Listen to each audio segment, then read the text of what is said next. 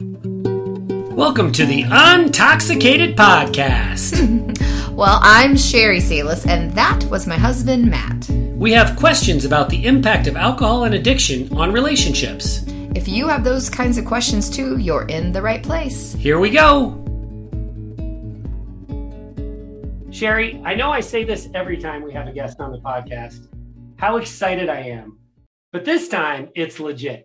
I am super excited. And I'm not just excited for myself and for you, because we get the opportunity to talk to this wonderful gentleman, but I am excited for our Echoes of Recovery family, because this guest is someone that they asked for, someone they were big fans of, and they pushed us to reach out and contact him, and he's agreed to be here. And so Dr. Robert Weiss, we're so glad you're here. Dr. Rob, thanks for being here and welcome.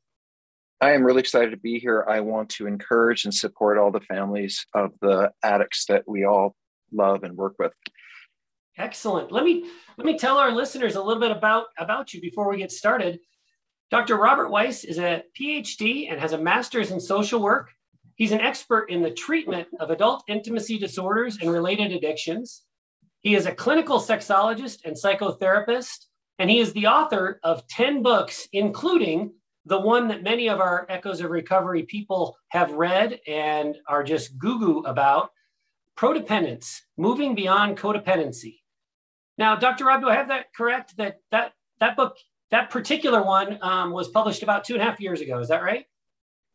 Yeah, Prodependence was published in 2018, and I'm actually rewriting it and updating it, and I'll have a new version out next April because it has become such a thing, in a way. We're going to get into the title, Prodependence, that word versus the word codependence. We're going to talk a lot about that.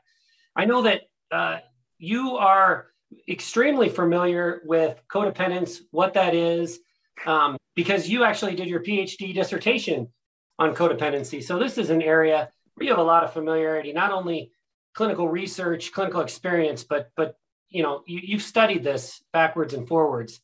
I want to start out, Dr. Rob, by, I've often written about a comparison to cancer, comparing it to alcoholism. There are over 15 million Americans who suffer from alcohol use disorder, which is roughly the same number of Americans that suffer from cancer. I believe that alcohol use disorder, alcoholism, is a disease, not a weakness. I believe that personal choice certainly is a factor in alcohol use disorder, but it's also a driving force in a lot of cancers. So I believe there's a lot of similarities between alcoholism and cancer. And like I said, I've written about those comparisons extensively. The thing I've never considered is how the comparison between alcoholism, when you are the loved one of someone who's suffering from alcoholism, that comparison to being the loved one of someone who suffers from cancer. Can you explain to our audience how you break that down? So actually, this is how I started Prodependence, which is in this discussion between, if you are a loved one of someone who has a physical illness and actually Prodependence starts with this, really it does. And because that person has cancer, heart problems, it doesn't matter what it is, you start working 3 jobs because they can't really work. You start looking in and worrying about them all the time. You put away your recreational activities. You might start overeating, getting anxious. You're checking on them all the time. Maybe you're not as involved in your personal life. Maybe you gain weight. Maybe you become irritable. All of that related to the fact that your partner is in crisis, a health crisis, and you don't know if they're going to survive or not. And so you put your life on hold to take care of them and to take care of your family. In the medical world, we call that person a hero. We say, wow, they are such an angel to have given up parts of themselves to show up for this troubled loved one. They are putting their recreation aside, their free time aside. They're even putting aside their self-care to go and take care of this person. We bring those people casseroles and say, can I take care of your kids so you can get out one night because it's really hard to live with a loved one who's ill. That's how we treat the families of people who are dealing with physical illness. But when we're dealing with people who are involved with the disease of alcoholism and drug addiction and all the related addictions, when you're a partner or a loved one under codependence, and that whole vision, and you are taking time off from work and working 3 jobs, or you've given up your recreational activities and you gain weight and you nag and you become someone you never wanted to be, and you gain, all that stuff, because you are caring for and deeply love someone, a family member who is failing, as if they were failing. No difference to my mind between drugs and alcohol and physical failing, because they're related. You don't get casseroles. You don't get called angel. You're asked in the alcohol and drug world, what's wrong with you for being this person? And how did you decide to stay with them? And let's look at what's in your history that led you to choosing this person, and what's wrong with you that you haven't left a long time ago. And in fact, because you are codependent, you are making the situation worse because you're enabling and rescuing. And what you should do is keep living your life and let this person figure it out on their own. And that to me is, and has always been, abusive. Because if I love someone who's troubled, I don't care what they're troubled with. I want you to appreciate that it's hard for me, and that I am standing up with the strength of the love I have to be with this troubled person. My desire to be with this troubled person is not because I'm sick as a partner, a family member. It's because I love them. And I don't understand why we see that in families of medical health, but in families dealing with addiction, there's something wrong with the family. I love that you call it prodependence, because when Matt and I started being on the podcast more, and we would talk about these things, I could not stand codependence. I felt like I was being punished. And I love how you pointed out, we start looking at what's the matter with you? What in your history has brought you to be able to love this person and still continue to be with them? So I love how you have taken that negativity away from trying to be supportive and trying to help your loved one who's struggling, no matter what, whether it's mental illness or addiction or cancer or another physical ailment, that we're just trying to be caretakers of those that we love. And it's not. And even if there is something wrong with you, Sherry, that you have emotional issues or trauma issues, or the fact that you've chosen to focus on the person you love who is struggling, I think can only be seen as a strength. How brave you are to stay with that troubled alcoholic. It must be really painful and difficult. I agree with you. I think that we have far too long judged people rather than rewarding them for the love that they give. Sometimes the codependent behavior is actually even blamed for the addiction itself. The loved one of the alcoholic is blamed for their person's alcoholism. Often that happens by if we look at our case, by the husband himself. I at times said, Sherry, if you weren't so naggy, if you weren't all up in my business, I wouldn't have been an alcoholic to begin with. Now, I think we can all agree, obviously that is a false equivalence. That anything Sherry did didn't cause my addiction. However, some of the traits of codependency, some of the things hold on, I need to say, just when we're talking, I don't believe in codependency. So you can say the traits of what people think are codependency. And I want this on the air. I want us to talk about this. I think the word is really shouldn't be used when it comes to do with, and we can talk more about that later, but the truth is it doesn't have any scientific validity. And so it's like, for me, it's like you saying, well, when we look at these potions that are made by witch doctors that help people with cancer, to me, that's the same as you're saying codependency, because it really doesn't exist. So I just want to put that out there, because when you say it, I'm going to push back, because I don't think that word has a meaning. I don't think it belongs in our literature, and I certainly don't think it belongs with our troubled families. So it's a little pushback from me. Well, I appreciate that. Why don't we go there? Codependency has never been in the DSM. It's never been an officially recognized medical diagnosis. How did it become so prevalent and accepted then? So just for clarity, when you have a diagnosis created like depression, okay, and we all can acknowledge people are depressed, it goes in a guide called the DSM, which you mentioned, and that's how therapists and professionals determine, does this person have this problem? There are books in medical care where have same things. In other words, there are criteria for, do you have the flu? Do you have COVID? Do you have whatever it is? And you can check the boxes and yes, I have it, or yes, I don't.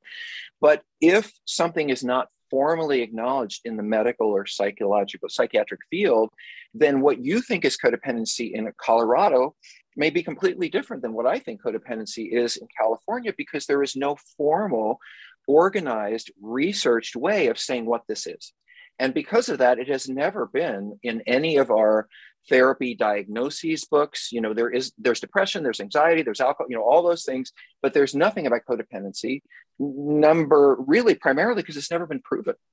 There has not been any research that's legitimate on codependency since 1994. 1994, and even that research basically said this isn't a thing.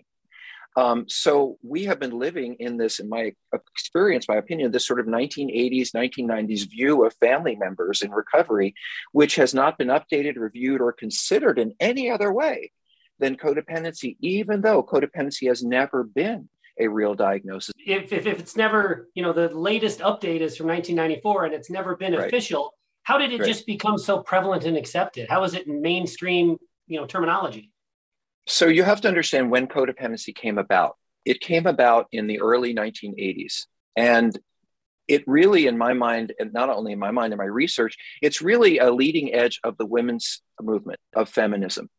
Because in the early 1980s, if you want to recall that time, or we're never in that time, you can watch a little movie called 9 to 5. And it talks about women who were fighting against the man, against the oppressor, the boss, who is always in charge, and the women who actually know more are being shoved to the side. I mean, that's what the movie 9 to 5 is about, women who are profoundly talented in the workplace, but they're never getting a chance. And it was in that world where feminism and women kind of said, we don't want to depend on men. We don't want to look up to men. We don't want to see men as authorities. We want to be equal. And so we have to live and act and embrace the same world that men live in. Unfortunately, what that meant was putting aside some very valuable and meaningful expressions of being a woman, like compassion and empathy and relationship building and building community and all that stuff. So basically, we said to women, you go do it on your own. You go figure it out. Go to the top of the scale, compete with every other. That's how the guys do it. That's how you should do it. Unfortunately, that had what codependency did. It was a message that said, depending on men, or in a larger sense, depending on people is not a good thing. You need to do it your own, go at your own, figure it out on your own. Perfect message for women in the early 80s, because they weren't going to break through that glass ceiling unless they did go at their own. But it got skewed when it came to taking care of and nurturing people, male or female, because the idea that if I care for others, if others depend on me, if I have to be responsible to others, then I'm not living my best self. And I need to let go of those dependencies in order to achieve, as we used to say in those days, to self-actualize. So in many ways, the strength of dependency, depending on people, taking advantage of what we share together to lean into each other, for women to embrace some of their God-given skills as women, which is encouraging dependency, working with independence, all of that got thrown out the window. And all of a sudden, it was bad to be a caretaker. It was bad to be a caregiver. But guess who are the primary caretakers and caregivers? Women. Guess who read 95% of all self-help books? Women. Guess who read 95% of 11 million copies of Codependent No More that were sold? Women. So this is clearly, and was clearly, codependency, a move for women to be less dependent on men and achieve on their own. Unfortunately, when it made its way into mental health and addiction, it started to get profoundly skewed, because the people you love who are struggling with addiction need help, and they are not going to make it on their own. And the person's help that they most need are the family and loved ones who are around them. They're going to be the most helpful, the most effective, because they're the closest to them. And what codependency did was it tossed them out with the laundry and said the addict needs to do it on their own. And that isn't the best way to support recovery. So really, codependency came out of the women's movement. It came out of this concept of the family disease of addiction that John Bradshaw talked a lot in those days. And really, it poisoned the well for a lot of incredibly loving, nurturing people who love a troubled person, because all of a sudden, it wasn't a good thing for them to be caretaking for that person. It meant there was something wrong with them. I just couldn't agree more with everything you said. I'm curious, as we meet more and more people and hear their stories and connect them, because that's what our program and our podcast is all about, is connecting people. It's peer support, connecting people who have similar stories. And the more stories that we hear, the more we notice gender roles and that are just naturally inherently there. Certainly in parenting, I thank God that women are the mothers and are there to nurture the way they do, because if it was left up to us guys, there'd be a lot of missing parts, in my humble opinion. But I get really nervous when I talk about gender roles, and you talk about it very comfortably. And I'm curious about that. In this day and age, do you ever get pushback when you talk about the fact that empathy and compassion and relationship building, these are natural traits of women? Do you get pushback on that? Well, it's not that men don't have them, and it's not that there aren't women who don't express them, but this is a bell curve, right? The majority of women tend to encourage empathy, relationship building, tend to be more focused on community and compassion.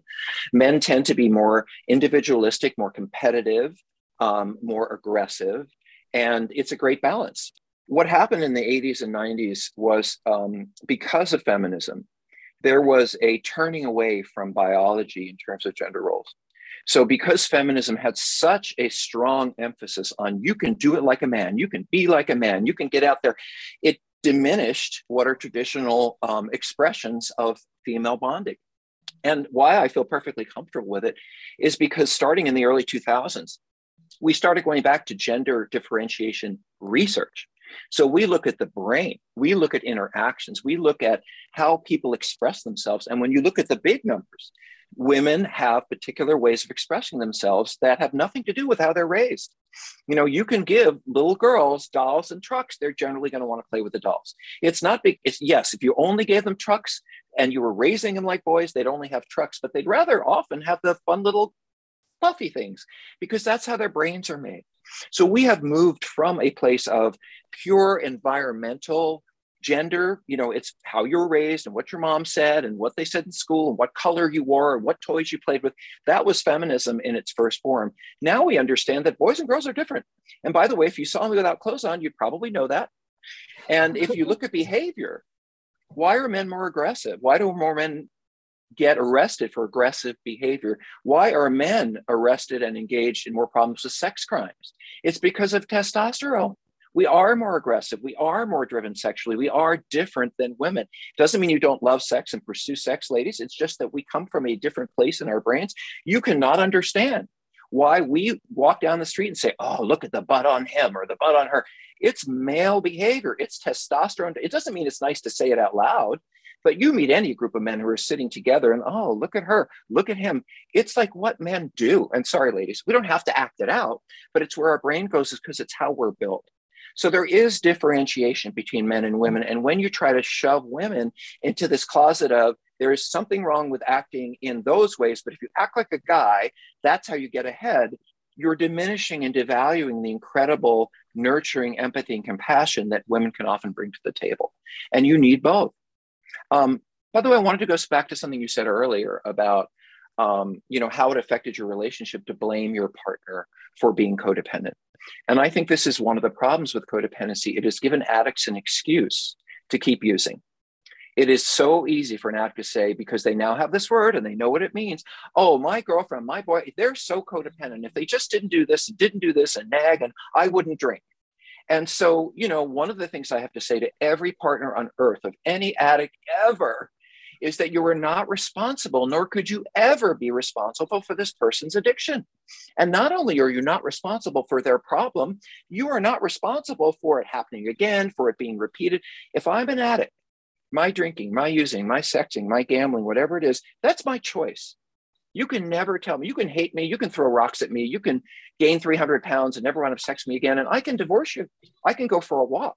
You know, the automatic solution to having an unhappy relationship is not to blame my spouse and then go act and use or go out there and act out. So what has happened is relationship problems and issues between couples have allowed us with codependency to point at the partner and say, it's your fault. And boy, do addicts want someone else to point the blame on. And partners, unfortunately, will take that on because codependency has been the rule for 40 years. And it's said, if you're involved with an addict or alcoholic, there is something wrong with you. And the culture has so fully embraced that partners have diminished their ability to say what they want to say and be who they want to be. I know partners who say, I'm really angry, but I don't want to show my anger because what if he drinks again? Or I'm so devastated, but I don't want to start crying because maybe he or she will go out and act out again. It's like, you cry, you yell, you do what you need to do because that's about you. What the addict does with it is up to them. And so we've actually therapeutically enmeshed these people and looked at them as a system that always plays out in a certain way. And that's just not true. I want to ask about detachment. Wait a minute, I thought Sherry asked a lot of questions. How come, Matt, you're asking all the questions? You said Sherry is the charming, engaging, wonderful person to show it. She hasn't said a word.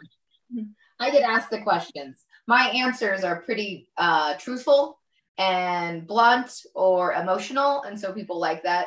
I think she is the star of the podcast. We wouldn't have that's what I thought. I come in totally unprepped, so I am like fresh and raw, I think is a good way to describe. Like, I don't know what's going on, and so sometimes I'm blindsided with questions, and I just let my emotions and opinions take over. I'm just keeping you in the game, Sherry. I'm keeping you in the game. So I'm sorry, let's go ahead. You guys don't know this on the air, but I'm watching these folks and they are so cute together. You don't get to see that. Oh my God. They're like a pair of twins or something. We do that, but let me say this. One of the things about codependency that sort of has been drummed into our heads is you don't want to become old people and become like the same person. You know, you still need to hold on to your individuality and absolutely. And I have to tell you, when I'm like in Palm Springs and I see an older couple coming toward me in the distance, and they're both wearing tan shorts and green shirts and little flip-flops, and they have short gray haircuts, I don't know who is who from a distance. And it's because they have lived together and loved each other for so long that they dress alike, they act alike. I think that's wonderful. I don't think that's codependency. I think that is the gift of intimacy, relationship, and bonding. I would like nothing better than to be as close as I can possibly be and still maintain a sense of myself with my partner.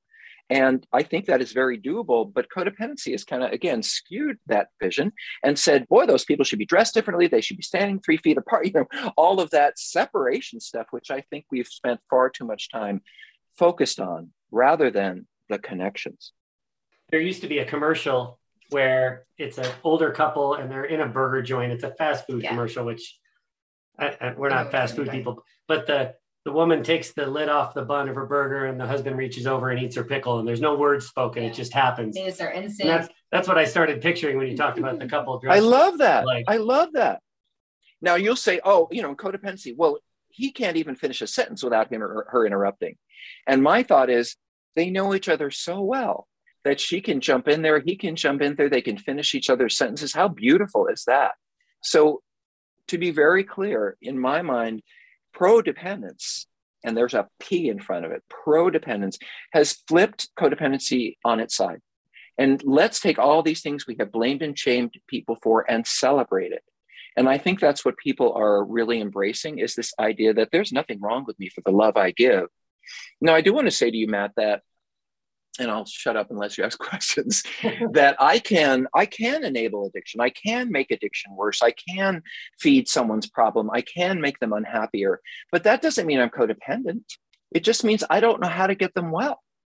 I have my favorite story about this, if you want my favorite story about this. Now you're going to have. So my favorite story about this is the woman who's married to a guy who's an alcoholic.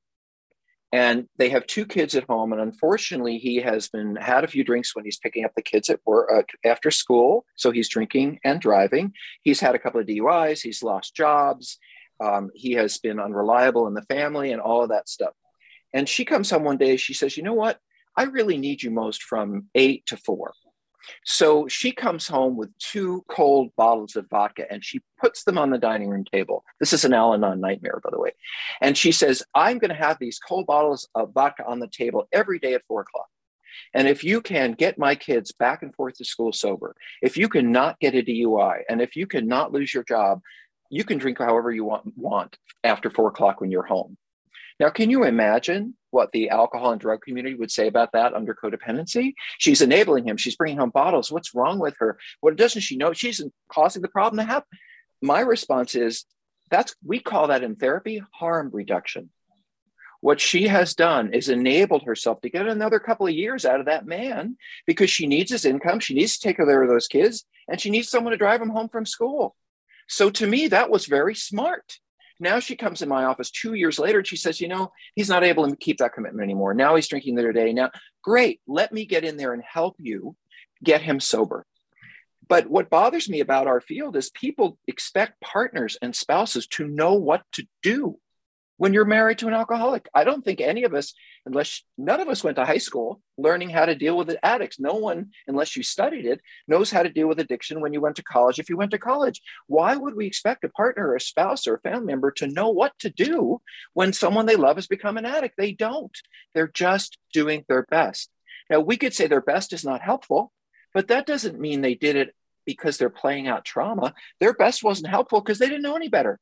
So when they come in my office, I might say, you know what, I'm not sure those bottles are really helpful, but what a good idea that was. Rather than, oh, you're hopelessly codependent and you're bringing home bottles. I think that was very clever of what she did. It didn't really solve the problem, but it got her another 2 years out of that guy before he had to go away. And I think that's a very different way of looking at this work than you might with codependency. Detachment to an extent worked for us, Dr. Rob. I spent 10 years in active addiction, going back and forth between sobriety and relapse, and try, I would put rules around my drinking and do all the things that we try to do to cling to the alcohol before we finally give it up. And at the end of that 10 years of active addiction, the two things that really pushed me into permanent sobriety were the elevated level of my depression and anxiety. I mean, it was debilitating. I just couldn't live that way anymore. But the other thing was that Sherry kind of stopped giving a shit. And she didn't want to hear me talk about my rules, and she didn't want to hear me tell her about this new book I just read. She was done. And so to me, that is detachment. And in a lot of ways, that combination of the elevated levels of depression and anxiety, and then Sherry's detaching from me emotionally, those two things pushed me into sobriety. I'm wondering if you could tackle this topic of detachment, and because I know you're not a fan of you don't advise people to detach, correct? Well, let me answer the question for you. I don't think that Sherry detached from you because she wanted to get you sober. I think she detached from you because she couldn't handle it anymore, and she was moving away from you emotionally to take care of herself. That's a very different thing than saying to a spouse, you got to get out of this house, you got to leave them in their misery, you got to, there's a whole bunch of steps that can happen. So she can turn and take better care of her life and better self-care, which codependency encourages, but not to get you sober, not to heal the relationship, because she needs more support. And what came up for me is something I say to audiences and couples a lot, and it's in Prodependence. I really like this statement. If I ask you the opposite of love, what would you say? What is the opposite of love? Hate. Okay, I do not think that's true. I think that when you hate someone, you're still passionately engaged with them. And you could say that hate and love are two paths that are parallel in some way. I think the opposite of love is indifference. I was going to say that word. I think exactly. What were you going to say, Sherry? I was going to say indifference. As soon as you asked that question, I told you she's the star. I was like, indifference, because that's how I felt. I was just indifferent to what you were doing, whether you were drinking or not drinking, whether you were at dinner or not at dinner. I didn't care. It was me and the kids. Right. Your laundry got done. Your food got cooked. The house was kept. I showed up to the work, but it was like, I didn't hate you because that would have also taken energy. Right. So what I'm saying to you is what led you to sobriety is, yes, you couldn't tolerate your own pain anymore, but you felt your wife pulling away because she couldn't live with what you were doing anymore. And that fear of abandonment and that desire to keep her and your family became much more acute. You realize she's slipping away emotionally, and what comes after that. Got you sober. But she didn't become differentiated and distanced from you to get you sober. She did it because she was taking care of herself, and she could no longer love you in the way that she wanted to love you and not be in pain herself. That's very different than preaching detachment as a way of getting people sober, at least in my mind. And by the way, it goes right with codependency, because what we're saying is Sherry's taking care of herself, and that's what she needs to do. If taking care of herself means moving away from you, okay, that's what she needs to do. But we don't need to say that everyone needs to detach themselves in order to get this outcome, because I don't actually think that's true. I think some addicts have the loving people in their life who are supporting them go away, and they end up on the street. That's such an interesting distinction. We have for a good deal of time now recognized the fact that her detachment that we recognized happened naturally. We know that a lot of the things we went through wasn't necessarily from reading books or getting professional advice. Right. Not at the time. We have since read a lot of books and gotten advice. It's instinctual. Right. It's kind of how I felt, because I was falling out of love with you and I didn't like being around you. And Like, what do? You just separate yourself. But that distinction. But Matt, what Yes. she just said, that's about her.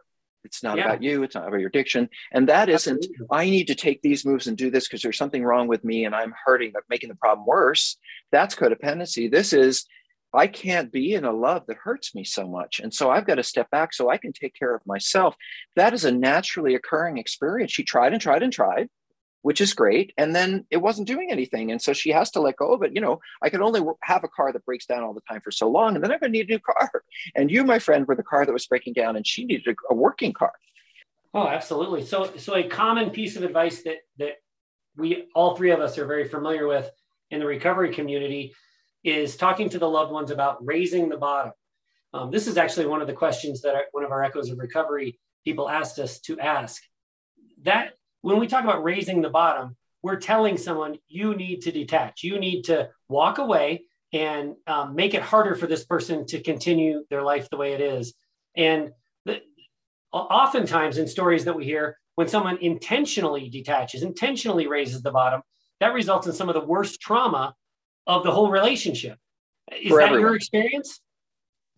It's artificial. What you're talking about is artificial. You know, the spouse may not be ready to say, I can't handle this anymore. They may be very much, I'm in love, and if I love enough, I can make this work. And, you know, what I'm about is not saying don't try to help them.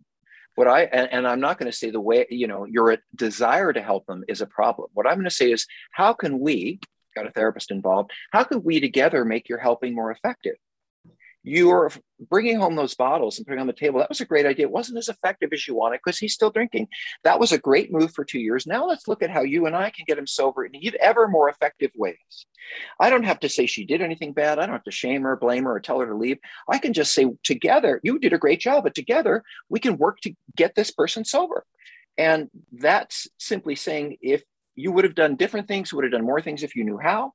You didn't do it wrong. You didn't, you know, you love this person, you did everything you know how.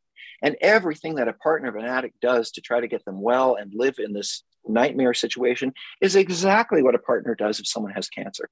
You know, I was signing Prodependence. I was doing a book signing, and I don't know where, Chicago. And this guy, I saw him in the audience. He had this giant bag of books. I mean, he had this big book. I mean, he fortunately was young, so he could carry it. It was purple. I just remember because he said it. And he was going through the book signing line. And he said to me, I think I really understand. And I'd give him the lecture. He was like, I think I really understand what you're talking about. And I said, what do you mean? He said, well, you see this book bag, this purple book bag on my back? I said, yeah, it's got a lot of stuff in it. He said, well, let me tell you why. My father was diagnosed with cancer 2 weeks ago. And I have gotten every single book I can get on cancer. I've read every single article, and I've been in the hospital every single day with him. That's not codependency. That's love. But when we say to a partner, oh, you shouldn't read, you're reading every book, you're doing all this detective work, somehow they're wrong for wanting to learn everything about it and not focusing on themselves, rather than, yeah, you're living in a nightmare problem that is biological and psychological, and you need to understand it and find peace with it before you take any, you know, action that someone else outside tells you to do. This is fun. We're having a great time. Yeah. I love this. Dr. Rob, I believe that the opposite of addiction is self-esteem. I believe that having a positive outlook, feeling confident in yourself, that's the kind of thing that, at least for me and a lot of people that I've talked to, would keep me from self-medicating. Is the same true for the traumatized loved ones? Can you talk a little bit about the importance of positivity and healing? Is it important that we feel good about ourselves, that we love ourselves in order to recover from the trauma of alcoholism on either side of the street? Well, it's interesting you ask this question because I often, you know, certainly Brene Brown is very popular now, and we talk a lot about shame, shame, shame. I have particular ways of looking at it. It might be a little different than other folks, but I think the opposite of shame is self-esteem. Shame is this walking around the belief I'm not worthy. If you really knew me, you wouldn't love me. I do these horrible things and I'm unlovable. I mean, that is the opposite of self-esteem. So when I'm living in that self-doubt, self-hatred, self-attacking place, which is shame, it's very hard to see beyond myself. One of the other things I say about shame, which I don't think anybody talks about, is it's very narcissistic because it's all about me.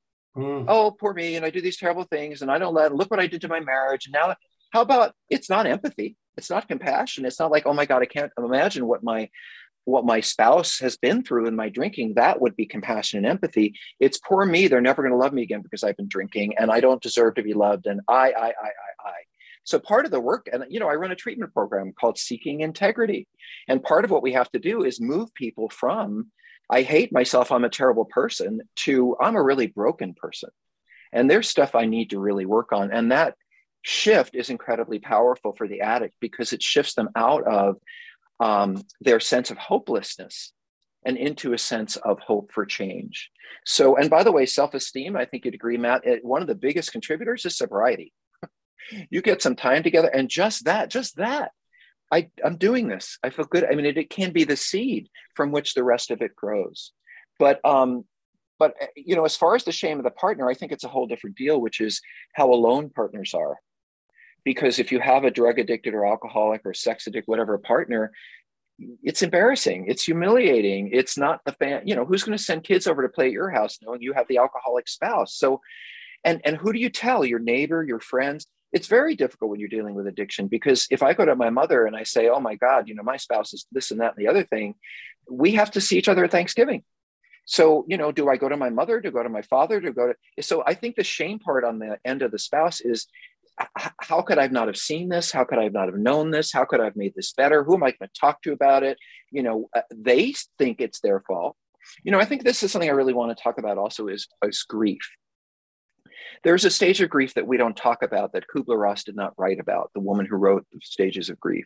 And my belief about that, it's remorse is a stage of grief, which is not in there. Meaning if my dog dies, sadly, I'm going to think, oh, I wish I'd walked him more. I wish we'd played more. I wish I'd take him to the vet more often. If my mother passes away, I'm going to say, I wish we'd had that talk. Or that innate feeling of, I wish I'd done it differently, and then this might have turned out differently, is a part of grieving anything. And I think part of what we don't allow for is, yes, spouses feel like, if I'd done this differently, they wouldn't be drinking. If I'd done this, because that's what everybody feels when they're losing someone. They feel like, what could I, that's actually love, is this connection and this sense in the other partner. Could I do more?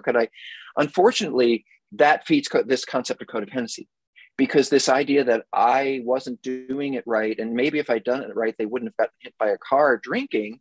That's not true, but it is part of grief, which is, I wish I could have done something differently for everyone who's grieving. And so what codependency did is it piled on top of that and said, yes, you should have done things differently. And I think that's abusive. That hit home for me, because I often think, well, what if I hadn't been so nagging? What if I hadn't let my temper get the best of me? What if I hadn't spouted off angry things to him when he was drunk? And I know he doesn't remember what I'm saying, but I have to vent. I have to get it out. And then I would feel terrible the next day, even though I knew he didn't remember. He knew that there was some issue, but I felt terrible for saying those things out loud about someone who I was supposed to love. So there is a lot of that remorse. And I know that we kind of talked about like grieving the relationship that we didn't have as part of our healing process.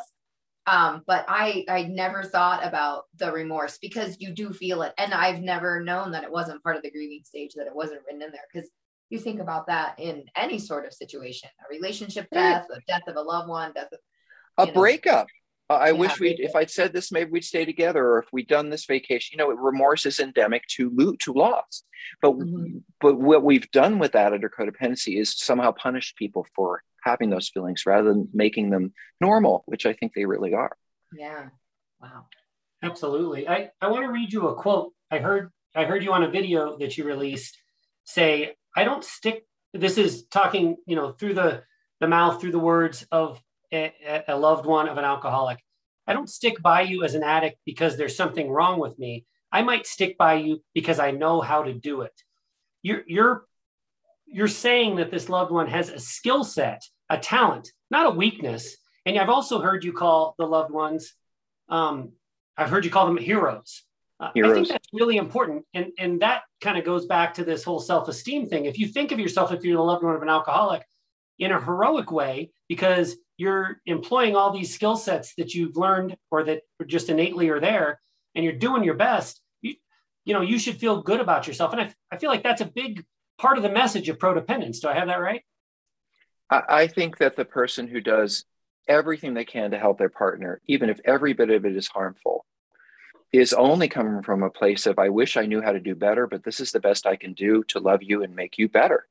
So so to me, anyone who is, it's interesting. Let me say it this way. Sherry, I completely understand what you're saying before, because it reinforces the idea that spouses, partners, and family members become people they never wanted to be. You became this person who's yelling at someone who's passed out or whatever that's not who you wanted to be. But, if I was in a burning building, I might not turn out to be the person I was before either. When you're in a crisis, and especially an ongoing crisis, you take on ways of being and ways of feeling day after day after day that eventually push you into ways of acting that you wouldn't. But so I have to tell you, I have a friend who has cancer, sadly. And, every time there is a new treatment, everybody gets their hopes up, they get their hopes dashed. They move with the problem. And that's what we do when we love someone. We move in sync with them, with the problem. And that's like the couple that's wearing the same clothes. That's what happens when we love each other. I would be concerned, Sherry, if you didn't yell at him, because it would tell me you were moving toward indifference. People who love someone yell at them when they're failing and they could be doing it differently. People who don't care anymore are indifferent. And so you're yelling at him tells me that your love for him is being so thwarted, so thrown away. So you're standing there saying, please let me care about you, but you won't, you're not even there. You are screaming to bring more closeness and connection into your relationship. That makes you a hero. Sherry, you have feelings about this. I think you need to talk about them. Yeah, well, we just had I had done another podcast recently. We kind of and we had a writing prompt in our echoes, and it was about like in retrospect. And I have felt bad because I do have a temper, and that was one of the things that was thrown up in my face a lot in arguments. And the day after was, if you didn't have such a bad temper, and yes, my feelings, as you can tell, Dr. Rob, like come to the surface immediately, and whether it's good, bad, or ugly. So I do have a lot of feelings about that, because I still have a lot of feelings where I'm like, if I would have responded differently, if I wouldn't have raised my voice, if I would have just let it play out, if I wouldn't have said no, all these things that we do. Remorse. And it is total remorse. So I'm very comforted knowing that, if I didn't yell at him and I didn't like vent my anger, then it would show that I was indifferent a lot earlier on, and probably would have broken up the marriage at that point, because if you had to hold that back for so long, you would have. Yeah. And early on, we didn't have as much tied together and connectivity with the kids and the business that we had together at the time. So it would have been easier for me just to separate and leave. So, I mean, it does make me feel comforted that for once in my life, like my yelling and screaming and, and my emotions, my negative emotions were because I do love you and do care. And because you're just trying to shake him and wake him up and say, look what we have here, and look what could be great. And if you could just see it. And that's fighting for what is good that we share, not fighting to make it worse or trying to mess it up. And I really like what you said earlier, both of you really, about, we kind of found our way through the dark. And I think, Sherry, you said, I was just feeling what I was feeling and doing what I was doing. And I agree, it was the best you could do when someone you love is falling apart. And then, why can't I make this? Why can't your frustration, your anger, all perfectly healthy and normal, but they're just, and let me sort of put a completely different turn on this. If I put away codependency and I say, okay, there's nothing wrong with a partner. They are loving, they are caring. And if they're showing trauma symptoms from their past, it's probably because under stress, everyone shows past trauma. Everyone regresses. Everyone shows past trauma symptoms. So, we could say, let's examine that, because that's the reason for your half of the problem, which is codependency. Or as a therapist, we could say, which is, I think we're right, I noticed this person in my head. I'm going to write a few notes about how I wonder if they're acting out some trauma from the past. And then once the sobriety happens and the crisis is over, then if they want to continue therapy, and a lot of couples don't. They just want things to get better. They just want things to go back to they were. I don't think that everybody wants to self-examine with 12 books and 15 years of therapy and just to figure out why they failed when they love someone who is failing. I mean, it's obvious. So how do I view the treatment of spouses and family members if it isn't codependency? And the answer to that is crisis intervention. You are in a crisis. Everything in your life is threatened. Everything that means something to you is being threatened. It's no different than somebody got hit by a car and you're not going to sure if they live or they don't. You're not sure if that alcoholic is going to live or not, or ruin everything you have. So what I would do is try, and what is crisis treatment, by the way? It's very simple. You give the person hope. You give them direction. You help reassure them this can get better. It's gotten better for other people. You give them things to do, go to this group, and you educate them. So you support them, you educate them, you offer them hope, you tell them that they're going to get through this and that other people have all of that stuff. There's nothing in crisis intervention, like what happens if you're in a fire or, a short-term crisis, that says to blame the person who's in the crisis for being in the crisis. It's all about supporting the crisis. You are been pushed into crisis as a partner because everything you knew and everything you loved is falling apart and you can't make it better. That's a crisis. One of the things that they clearly say in any kind of education about crisis management, crisis treatment is never engage in complex and difficult concepts because the person is too overwhelmed to look at them. Never give them difficult things to examine. Don't ask them to self-examine. This is actually in crisis literature. You don't ask people to take on difficult concepts and to examine themselves when they're just trying to get through the day. And so my interest is in moving from codependency, which is a exploratory kind of analytic model, and I don't think particularly useful for people in this kind of crisis, to supporting them, educating them, validating them, and help them keep going on the path they're on with more support. To me, that is that's the goal. And so if you ask me, well, okay, we tossed codependency to the curb, what have we got? I say we have a completely different way of looking at family members and partners that says they are really struggling in a situation not of their own making. And we need to support them until that situation has passed. And then if they want to look at themselves, they can. That's great. That's great. I want to go back to that cute couple that's dressed alike that you see walking, and they're on their way to the fast food place so they can share that pickle. I've heard you say, Dr. Rob, that seeking validation in connection is actually a good thing. There's a lot of talk in the recovery community about how we can't fill each other's buckets. We've got to fill our own bucket. In our relationship, I am much more independent now than I was as an alcoholic when I was clingy and needy and jealous and just a drunk puddle all the time, all over her. I'm much more independent now, but the relationship is much healthier. I don't feel like I'm seeking validation from her, but am I still doing that? I'm just doing it in a more healthy manner. Does that question make sense? Well, I think part of the whole codependency movement and its tie into feminism, all that, is that you need to pull yourself up by the bootstraps. You need to do it by yourself. It's very Western thinking. But I don't think that's a reality. I don't think that's how we live. We live in constant connection. We thrive.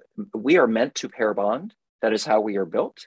How do I know we're meant to pair bond? Because people who are together in a happy relationship live longer. They're happier. All the research says they are less stressed. So clearly we do better in coupleship than we do alone. Coupleship is about mutual and shared dependency. I expect and depend on my spouse to come home and do this, and it makes me feel good when they do. And if they don't, I feel bad. It's not my fault for feeling bad if they don't follow through on what they're supposed to follow through on. I am dependent on them to do this. And that, I think that the deeper that dependency is, the more independent we do become. Because now you're getting a lot of your regular needs, ordinary needs met in the world. And now you can come back to her for the really meaningful stuff, as opposed to coming to her like a 5-year-old who she now has to parent. Nobody wants to love, no one wants to be married to their mother. But when you turn your partner into your mother, then that's unhealthy dependency.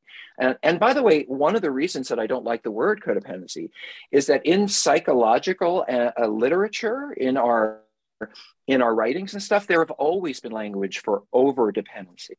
There are people who are unable to live without the constant support of other people. They can't even get up in the morning unless someone's there. They're so troubled in life that, that's a mental illness. But the truth is, we always had words for over dependency, unhealthy dependency, problematic dependency. We didn't need to add a word that has no research and has no background, but we did. So what I'm saying is, if you believe in the concepts you're talking about people being not independent enough and leaning into each other too much, certainly that can happen, but that's a psychological issue that we've known about for 100 years. Yeah, I'm interested in what you were alluding to with the Western thinking concept about probably autonomy or pairing up, I think is where we were talking about that. Well, we're talking about Western culture being a lot about pull yourself up by the bootstraps, do it by yourself, detach, figure it out, be a stronger person. That's very, Western. People who come from Native American culture don't think that way. People who come from Latino culture don't think that way. They think about community. So I have a wonderful Latina therapist who was writing about this, and she said, this idea of codependency, which is preached everywhere, in my culture, if I was married to an alcoholic, and I detached and started focusing on myself and really getting into self-care and limiting the ways I interact with that person, they would call me selfish because I'm trying to take this all on by myself. What I'm supposed to do in those cultures is turn to the community, and together we all figure this out. I don't need to go off and individuate. What I need to do is bond with my community. This is true in African-American culture, Native American culture, Latino culture, all throughout the Middle East. It's really pretty so how do I say this? It's pretty specific to what we call Eurocentric or Western culture, this idea that the way to heal is to pull yourself by the bootstraps and do it yourself. That's just not how most cultures work. That's how Western cultures work. So when I was in the American Indian community and I was teaching about prodependence, people came up to me and said, thank God, because that codependence never worked for us. It doesn't make any sense to us. It isn't anything about how we act. We would never encourage the individual to leave the situation, work on themselves. We would bring them into the community and we would heal it together because they're more communal cultures. Why am I saying all of this? I'm simply saying it because if you have an emotional psychiatric issue, it has to be universal. People get depressed in every single culture. People are schizophrenic in every single culture. You have addicts in every single culture. But this concept of codependency does not apply actually in the majority of cultures. But who writes all the self-help books? Western culture people. Mm-hmm. And so what I'm saying to you is what I'm interested in is also having a model of care for families that embraces them where they are. That doesn't have to say, well, you have to have these values or these rules or these values. I want to be with you in your crisis and move within your community the best way to resolve that crisis in the way that you live, whether that's your church or your family or, I don't want to have a preconceived notion of you have to detach and you have to do, because it actually doesn't work for lots and lots of people. They don't even understand it. So that's part of why I'm not in favor of codependency, is because, to be very honest, I think it was written by a bunch of empowered white women in the 1980s who were looking for solutions to having married alcoholic men. And almost all the codependency literature was written by women. Almost all of it was written by women who had alcoholic abusive husbands, and they married they had alcoholic abusive fathers, and they married alcoholic abusive men. And so they were writing about their experience, which is really interesting. And I have a lot of empathy for those women, but there's no basis for it in fact. And there's no research, but it took off like a rocket. You just brought up something I want to follow up on. Is there any reason why Sherry's father was an alcoholic? It's so common for women who are the daughters of alcoholics to marry alcoholic men. Is there an attraction that's unexplained, or are there just so many zillions of us alcoholics out there that it's inevitably going to happen? We learn, and you all know this, anybody who's done a work on themselves, we learn certain ways of living and we learn certain ways of reacting, and we learn it so young that it's just a part of us. And if you grow up in an alcoholic family, I think you learn to accept and see as acceptable all kinds of language, behavior that other people would not. So I can imagine someone dating someone who is alcoholic and not really noticing the signs of warning, because what they're looking at, they're not seeing it. It's like the woman who is sexually abused, and then women who are sexually abused in early age are more likely to experience rape later in life. Why is that? Because they walk into an alley and they're not looking out for that person. They're not realizing the situation they're putting them in. They're not looking out to protect themselves because they didn't know how to, and they never learned how to when they were little. And things were made acceptable that would be unacceptable to a different woman. So I do think that some of us learn. I grew up, guess what my mother was? mentally ill. And guess what I do? I am really skilled at helping mentally ill people. And I have lots of friends who say, oh, I could never do that. They're right, because they didn't grow up in an environment that gave them the skill set to be able to manage that and not be overwhelmed by it. So I do think that partners and family members, maybe early in life, learned skills, learned ways of looking at people, learned to accept things that perhaps they shouldn't have, but they didn't. That's what they grew up with. That's what they knew. So I don't think that partners are heat-seeking missiles for addicts. I think that partners who have those histories are more able to tolerate and enjoy and love an addict, because you've seen love in those situations before, and you've seen families tolerate those situations before. But I'll tell you this, do you really think that every person who ever married an alcoholic is codependent? There is no other, Rob's getting on a rant. There is no, even if codependency was a mental health diagnosis with criteria that said, if you have these 5 out of 7, you're codependent. Even if that were true, I have no idea what I was going to say. So this is the problem when being 60, I have to say. Like my grandmother used to say, oh, hi, Paul, Joe, and then she got to Robert. And I have found myself not remembering walking a room. It's like, oh, okay, here's the worst. I have to say this. I go in a room like, where are my keys? Where did I put my keys? And they're in my hand. Okay, that's being 60. So I just want to play that. Anyway, let's go back to where we were. Well, your enthusiasm more than makes up for, I mean, when you go on a rant, I'm on the edge of my seat. I'm really enjoying this. Yeah, the codependency term, and is every person that marries an alcoholic a codependent? Right. No, we are not. Right. And do you get turned into someone and eventually become someone who looks similar to other partners of alcoholics? Sure. Just like other partners of cancer survivors look similar, talk similar. That's you're in a group who are going through similar experiences. But that doesn't mean you all have, these issues at the core. And I do know what I wanted to say, which is I've been a mental health professional and licensed for 25 years, a long time. There is no other quote unquote diagnosis, none, zero, ever, that I would think about before someone walked in my office. I might hear about things that they're doing, but I'm not going to say, oh, that person, they must be depressed, or I have to meet them. I have to spend time with them. I have to assess and evaluate them. How often is it that the partner of an alcoholic or drug addict or any other kind of addict walks in, or a family member walks into therapy, and that therapist has already thought, oh, well, they're codependent, so let's start looking at the signs of codependency. How do you know that? We don't automatically assign a diagnosis to anybody. It's unethical.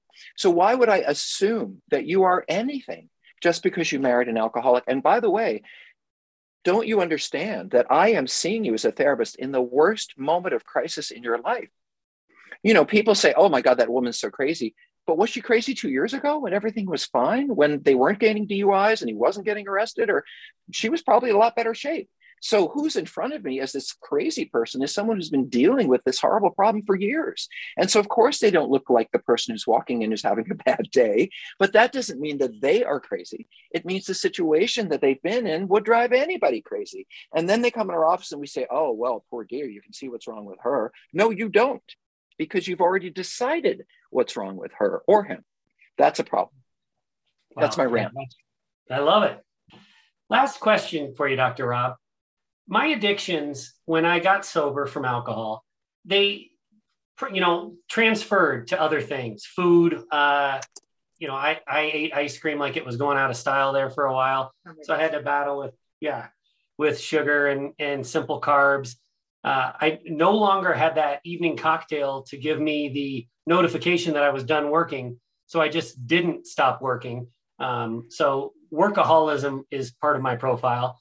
But another one that we talk about on a regular basis here on the Untoxicated podcast is sex.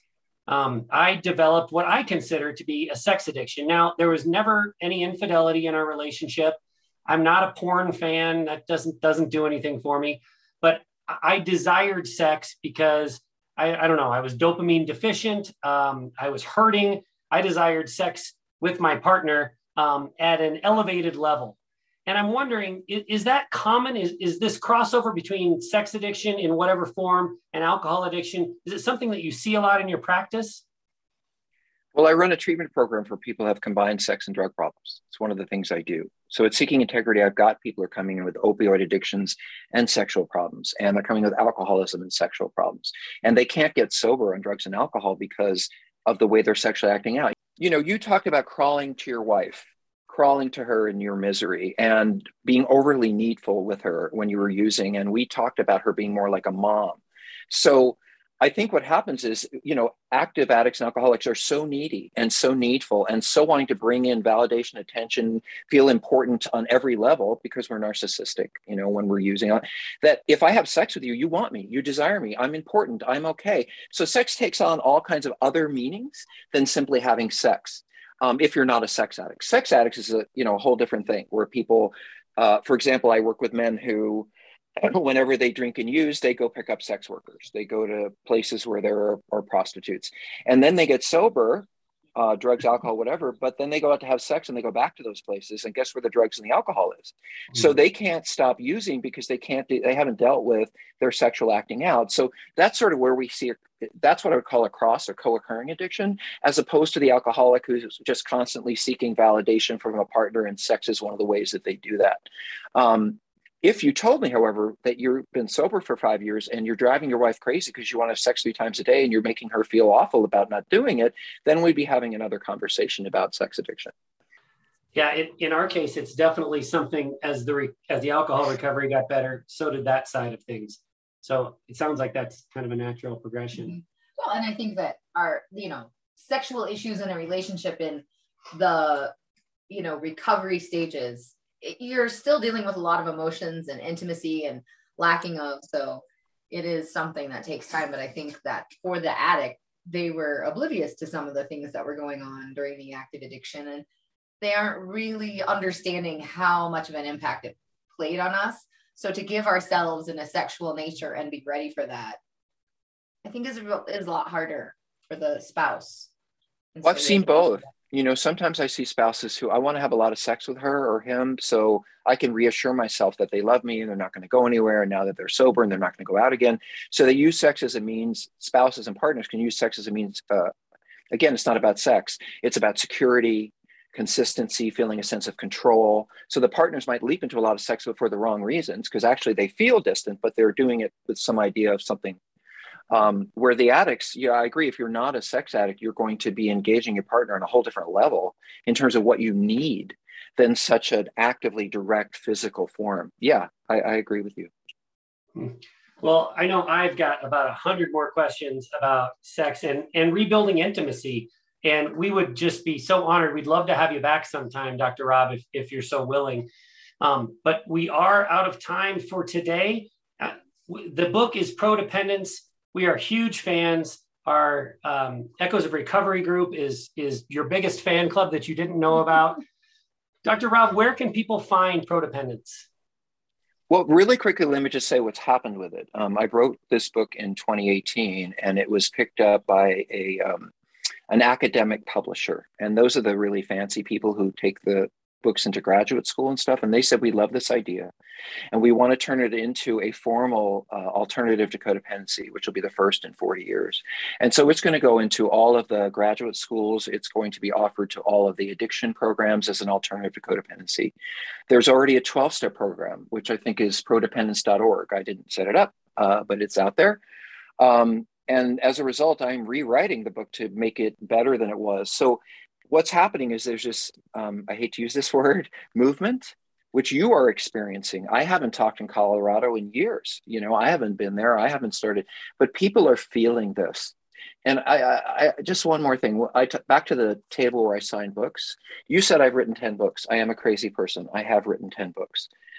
But I've also sat in 10 lines signing books. And I can tell you that Prodependence is the first time ever where someone comes up to me in tears after the lecture I gave and said, you mean it's not my fault? My son didn't die because of me, and they buy 5 copies and they say, I want to give it to everyone in my family. And it's like that, and so I have very few, if any, people saying, how could you put down codependency? I think that we have been ripe for a long time, therapists in particular, for a new way of doing this work. And it's kind of like you said, I hated codependency, but it was all you were told. And so I think a lot of partners had to buy in, family members had to buy into a concept that they didn't feel comfortable with, but they did for the sake of getting their partner sober. This is what I got to do. I got to look at this, got to look at myself this way. I'm not sure it was the best choice. How to reach me. Well, I'm not hard to reach. I run a treatment program called Seeking Integrity, and I am Rob at seekingintegrity.com. And I run free seminars online a couple of days a week. A lot of my work is in sex addiction, so I have a treatment program for that. And I really look forward to coming back to talk about sex addiction, drug and sex addiction. There's so much, and I'll just leave you with this. Why do some people who sexually act out abuse opioids versus someone else who acts out who abuses meth? Why would someone want to be on speed having sex versus going unconscious having sex? And I can psychologically tell you a few of these things about why certain kinds of drugs and certain kind of sexual behaviors are interactive. And that's another fun conversation. Plus, I have a lot of information for spouses of sex addicts and spouses of porn addicts because it's such a personal issue. If your spouse is drinking, it's one thing, but they're having 6 affairs. Even if it's an illness, it affects you so much more profoundly as a spouse. And by the way, that's where all this comes from, because no spouse whose sex addict partner has had 100 affairs says, oh, well, what is my part in your having 100 affairs? Like, there's nothing I could have ever done to cause that to happen. And that's sort of where all of this came from, is my sex addiction work and expanded. And we're so blessed to have you join us today, Dr. Rob. Thank you very much. We will link in the show notes to your websites. And again, Rob at seekingintegrity.com. We hope some of our listeners reach out, and we definitely hope that they pick up a copy of Prodependence, maybe 2, maybe 1 now, and then again in April when the new. Well, the book is being retitled. The book is being retitled, and it's going to be called Prodependence: Ending the Myth of Codependency. I finally decided to step out and say, you know what, this is just not okay. We have to move. So you guys are great. I love Recovering Couples. Matt, it sounds like you were a terrible alcoholic. I'm impressed that you stayed with him. You must really love him to have gone through all of that and still be sitting there. And that is prodependence in action. Absolutely. Thanks for being with us, Dr. Rob. Thank you. Thank you, guys. I love your smiles. Talk to you soon. Before you go, we hope you'll consider these 3 resources. If you love or loved an alcoholic, we offer support and connection in our Echoes of Recovery group. Check us out at echoesofrecovery.org.